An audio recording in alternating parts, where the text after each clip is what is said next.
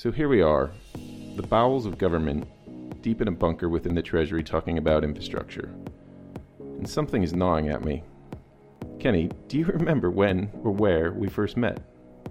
I think we met when you were a journalist at Infrastructure Journal. I was at Financial Mechanics. We were talking about doing some high-level modelling and project analysis to support IG articles, I think it would have been around 2008. John Richter, is that your colleague's name? Yeah, that's right. He we had this mad idea, and John was willing to listen to us, that we might be able to predict an internal rate of return by running some kind of Monte Carlo simulation on the data that IJ collected. And I think it was like a challenge to see how close we could get to a project ROI with a very minimum of information. What actually moves the dial on an infrastructure project model? Like have 2 or 3 inputs and see how close we could get. I think that was the kind of thing we were trying to replicate, right? It was pretty ambitious, I think. It was very ambitious, and inevitably it didn't lead to anything. But if you hadn't reminded me, I probably would have guessed with almost a fair amount of certainty and confidence that overconfidence, I should say, that we had met at an event, probably in London, and probably hosted by a law firm, as was the case in those days. With law firm canopies, right? Exactly. Yeah. I could see that scenario as well. It's not true, but I think if we had been there, I think we would have most likely been talking about what we talk about, which is developing, financing, and the infrastructure projects, and infrastructure market at large, right? Yeah, and here we are, so many years later, still talking about developing and financing infrastructure projects. Deja vu all over again. Exactly. I sometimes wonder how, in all that time, how has the conversation changed? Has it changed? It feels like it has, but then sometimes I feel like it doesn't. Yeah. Well, look, I guess we have five more episodes to find out, right? That is the best laid plans of mice and men, which maybe isn't a great reference in a podcast series about infrastructure, or when you're speaking from the bowels of government within the Treasury and possibly there are mice running around. You may hear them in the background, I'm not sure. I think there's a bit of Burns, right? I think you hear a lot of Scottish accents in infrastructure, not just mine, so I'm sure they'll forgive you. So, where are we going today? Not Scotland, I imagine. No. For this one, we're going to start in London. A very nice office in Mayfair, and a place that I suspect you know pretty well. Would that be KPMG's president? Good setup. I think it would be. And I think meeting with somebody you know pretty well, Richard Threlfall, KPMG's head of infrastructure, to talk about emerging trends. As you know very well, Richard has exceptional visibility of how different countries and cultures are approaching infrastructure in an era of digital transformation.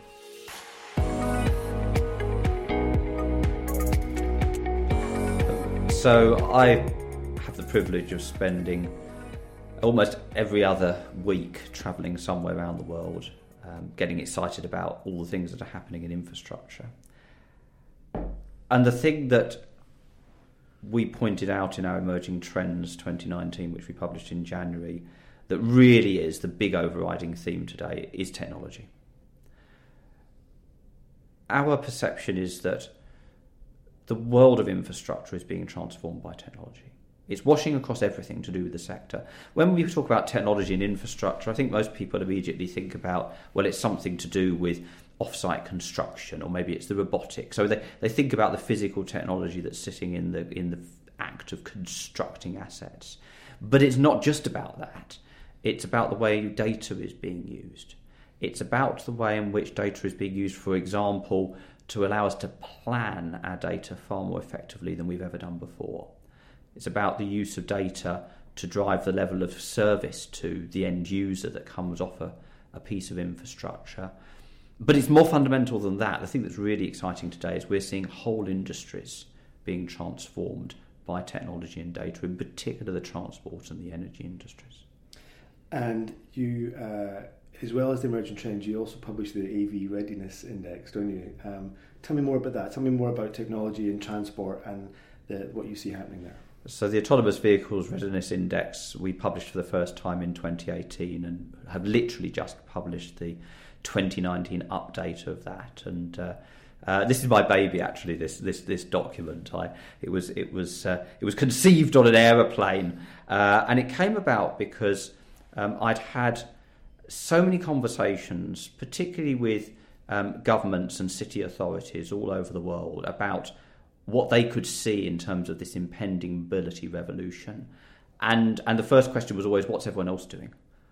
And so the logic behind the Autonomous Vehicle Readiness Index was, let's consolidate a view of what is going on in different countries that are creating the basis to enable that future of autonomous vehicles to come as quickly as possible. Now, why should we get excited about that? For me, because the benefits that are going to be unlocked in that future are extraordinary. It's not just about autonomous vehicles, it's about the combination of the autonomous technology, the electrification of transport, and the creation of this thing called mobility as a service. In other words, all modes of transport end up on one platform. I can push a button on my phone and I immediately can get from wherever I am to wherever I want to go, without having to look up a timetable, without having to buy a ticket, without having to hand over money in order to do so. So it all just becomes absolutely seamless from the point of view of the end user. You put together those three components of the mobility revolution, and you have a world, firstly, in which far fewer people get killed, because autonomous vehicles are going to be far safer than humans behind the wheels of cars. Secondly, our air quality is going to go up significantly because of the electrification of transport. But thirdly, we're going to create that holy grail of transport, which is accessibility for everybody.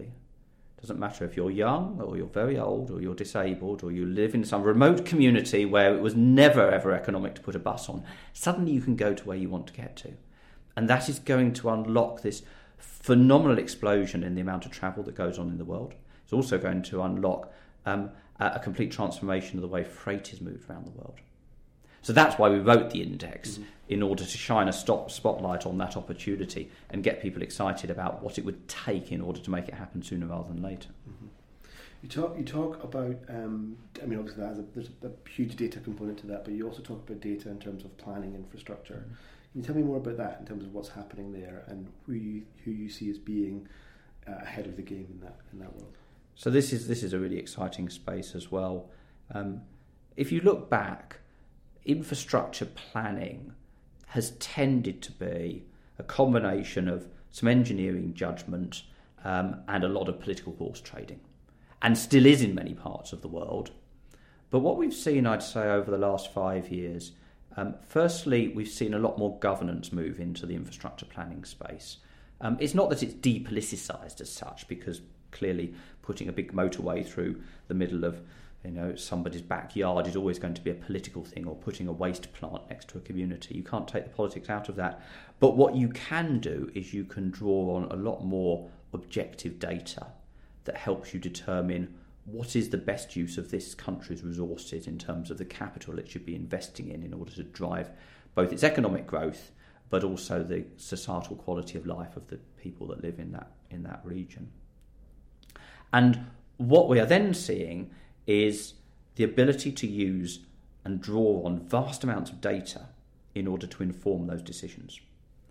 Now, you asked about some good examples of this. So I served on the National Needs Assessment Committee that was formed here in the UK under the chairmanship of Sir John Armitt a few years ago, which was really the first attempt anywhere in the world to do a proper academically based 30, 40 year look forward and say, well, okay, we can't predict the future, but we can look at some of the trends and we can say under almost all scenarios we're going to need this much more energy. We're going to need to do the following things if we're going to try to decarbonise. We're going to need to do the following things to allow our cities to cope with the increase in the amount of transport. We're going to need this much more housing in order to be able to create communities that people are able to live in comfortably and enhances their quality of life, and so on and so on.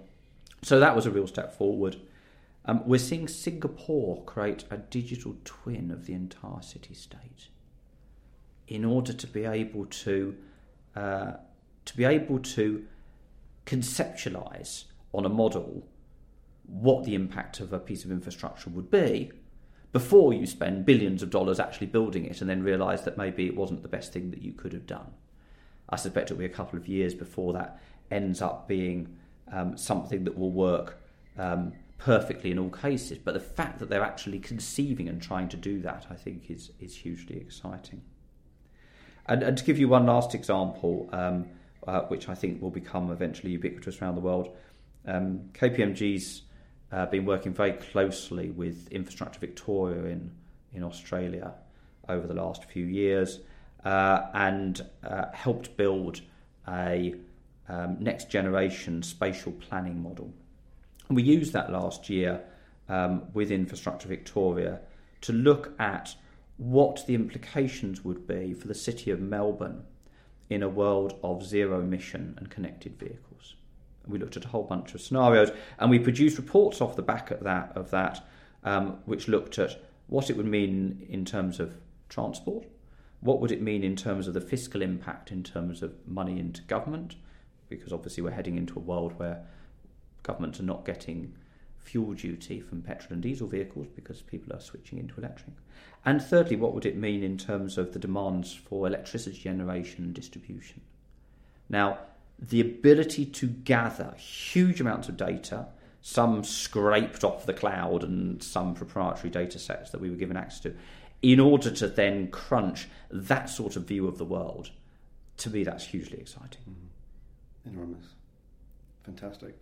And tell me about how you see, these things we're talking about, very much developed country trends.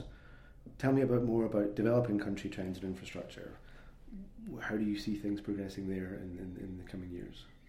So another thing that gets me really excited about infrastructure is the way it is a key component of the transformation of economies, and therefore it is an essential step to allowing developing economies to move into becoming developed economies.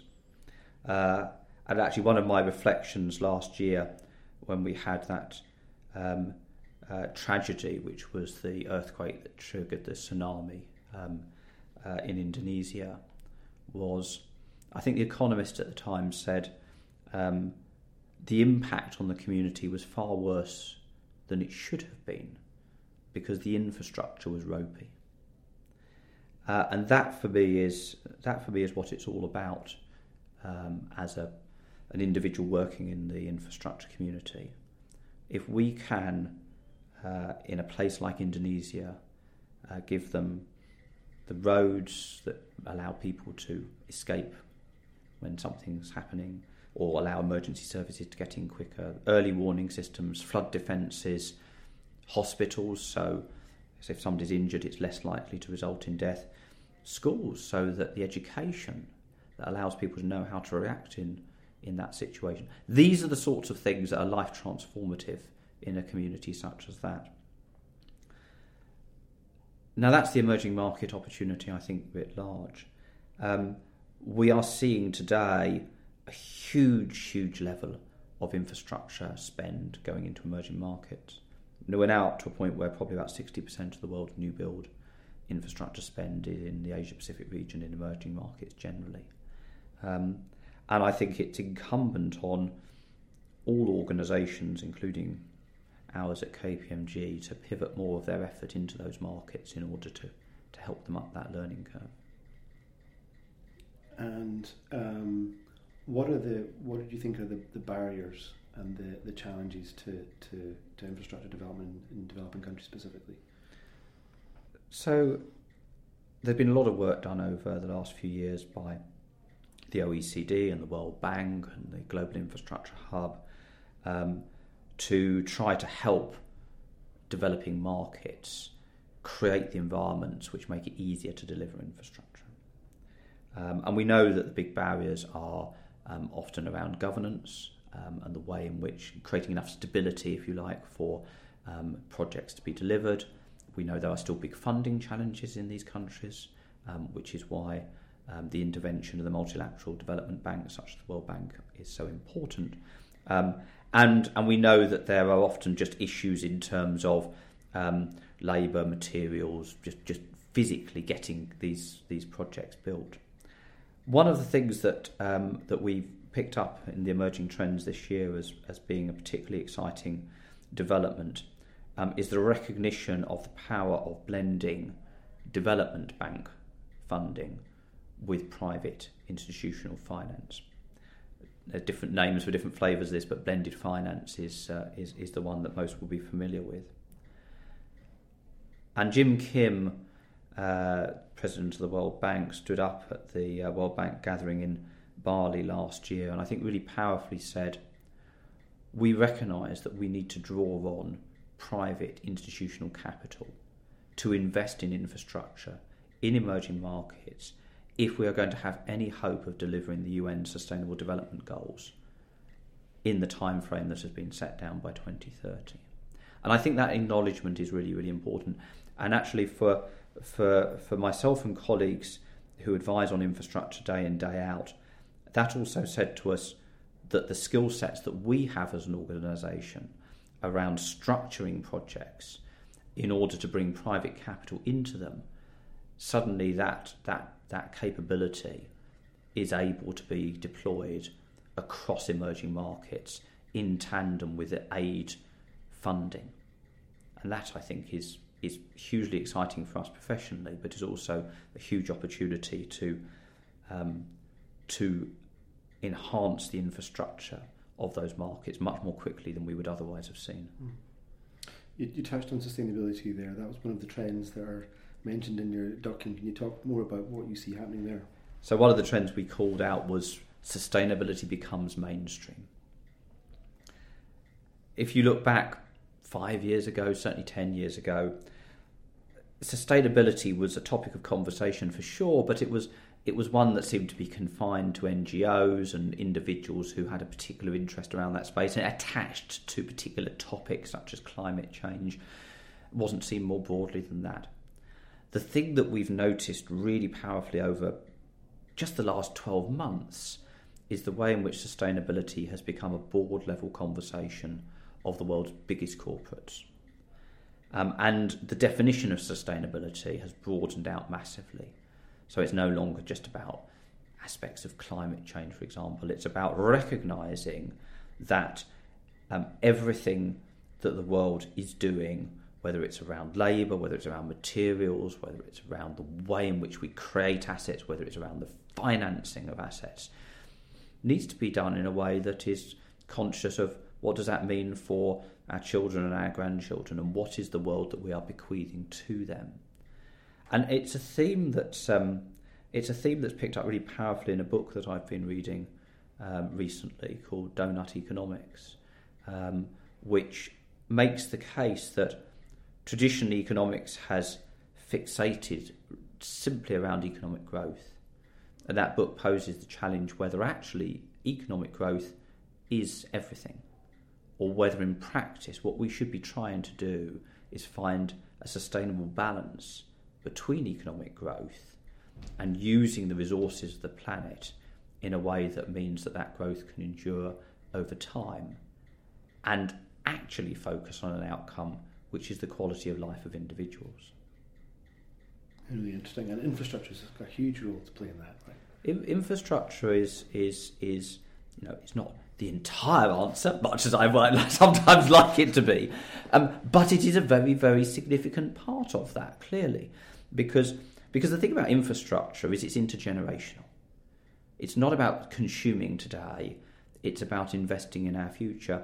And sometimes when I'm talking to governments or city authorities, I say we should think about the decisions that we make over infrastructure in the same way as if we were a company deciding how to invest in a new factory or a new machine. We're trying to make the decision which is the thing that is going to best ensure the future success of this city or country over the next 30, 40, 50, 60, 100 years. It's a stewardship role, if you like, about making that critical decision about what proportion of the wealth of this generation are we going to bequeath in order to support future generations. It's an excellent way of looking at it. How does the current kind of political turmoil, shall we say, how is that affecting infrastructure and those kind of ability to kind of have that kind of long-term view? So one of the positions that we set out in this year's emerging trends faced straight into that question of Is the world becoming more insular? The focus on walls and borders. Does this create a more difficult landscape for building infrastructure? And perhaps controversially, we said no. We don't think it does. We think it's easy, perhaps, to get depressed at the way in which certain countries seem to be turning in on themselves. But the reality is that what we read every day in the papers isn't necessarily reflective of the reality of what's happening on the ground. And the reality of what's happening on the ground is ever bigger, more complicated, more cross-border, major infrastructure projects are being delivered. Last year, for example, we saw the opening of the road that runs all the way from St. Petersburg right the way across to the eastern seaboard of China. And we saw the opening of the Hong Kong-Macau Bridge, which is a fantastic piece of civil engineering. And there's infrastructure being built which we don't even hear about.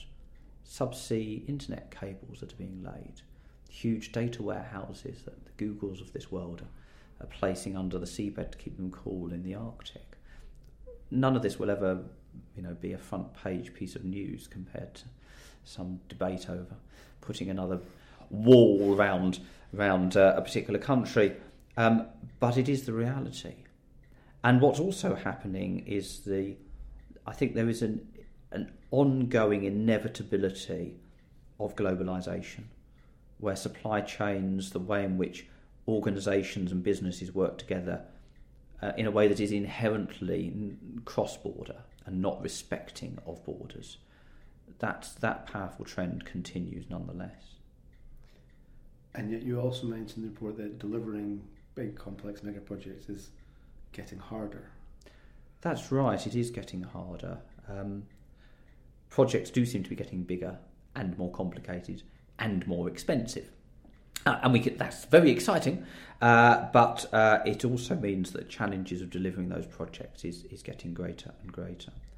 And we're seeing in particular there are challenges around the capability, just the managerial capability to be able to cope with that level of complexity. And by definition, if a project is getting bigger and bigger, the number of unexpected risks that are going to materialise over the course of that project's life are going to magnify as well. And that in turn means that there are more opportunities for the sponsors of those projects, which will often in case be a government. There will be more times when that government needs to hold firm and hold its nerve, and therefore more risk of a project falling over at some point in its development because it just hasn't quite got over the line. I think there's an urgent need for the world to invest in more capability in terms of delivering these projects. But that also brings us back to the subject of technology, because we should also be delivering projects in different ways from the way we've done in the past. We shouldn't necessarily assume that it's all about concrete and steel and mud. Maybe there's a smarter way of delivering this infrastructure, which involves a lot more of it moving into factory environments, and in turn, maybe the skill sets that are going to deliver those projects are not quite the same as they were 10, 20 or 100 years ago. The skill sets that are required in the future are going to be much more around manufacturing and technology and data skill sets than they were before. Hopefully that will also mean that the construction industry that underpins the whole of the world of infrastructure becomes a more diverse industry too. Taking it to a personal level, you've had a distinguished career in infrastructure. What have been some of the personal highlights for you in terms of projects that you've been involved in, and things that you've delivered that you think, we really did something there? You can't operate in the world of infrastructure without getting emotionally engaged in particular projects that you work on.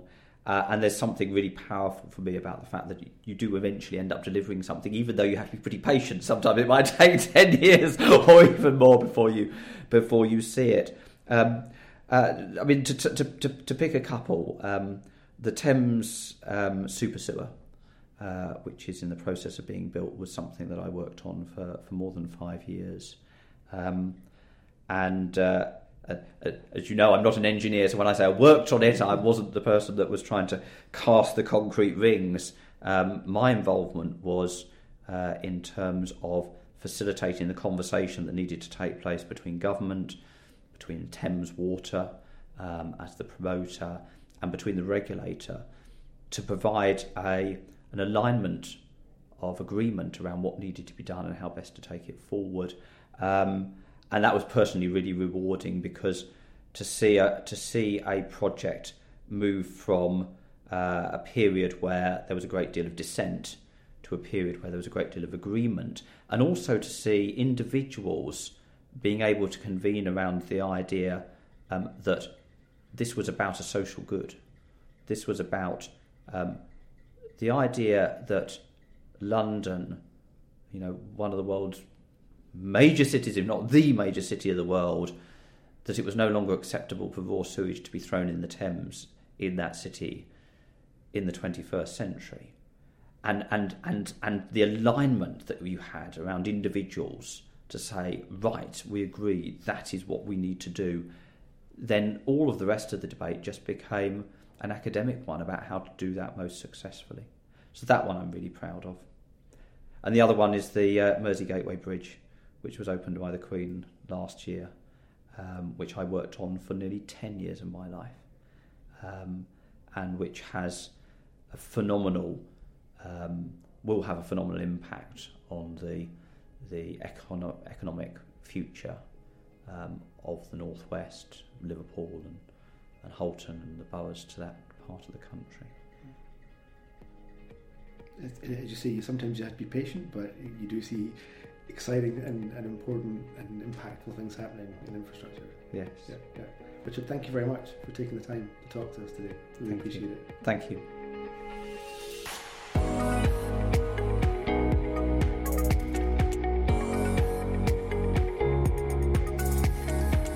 The Future is autonomous, but the project is an independent podcast produced by Kenny Whitelaw-Jones and John Jorstad.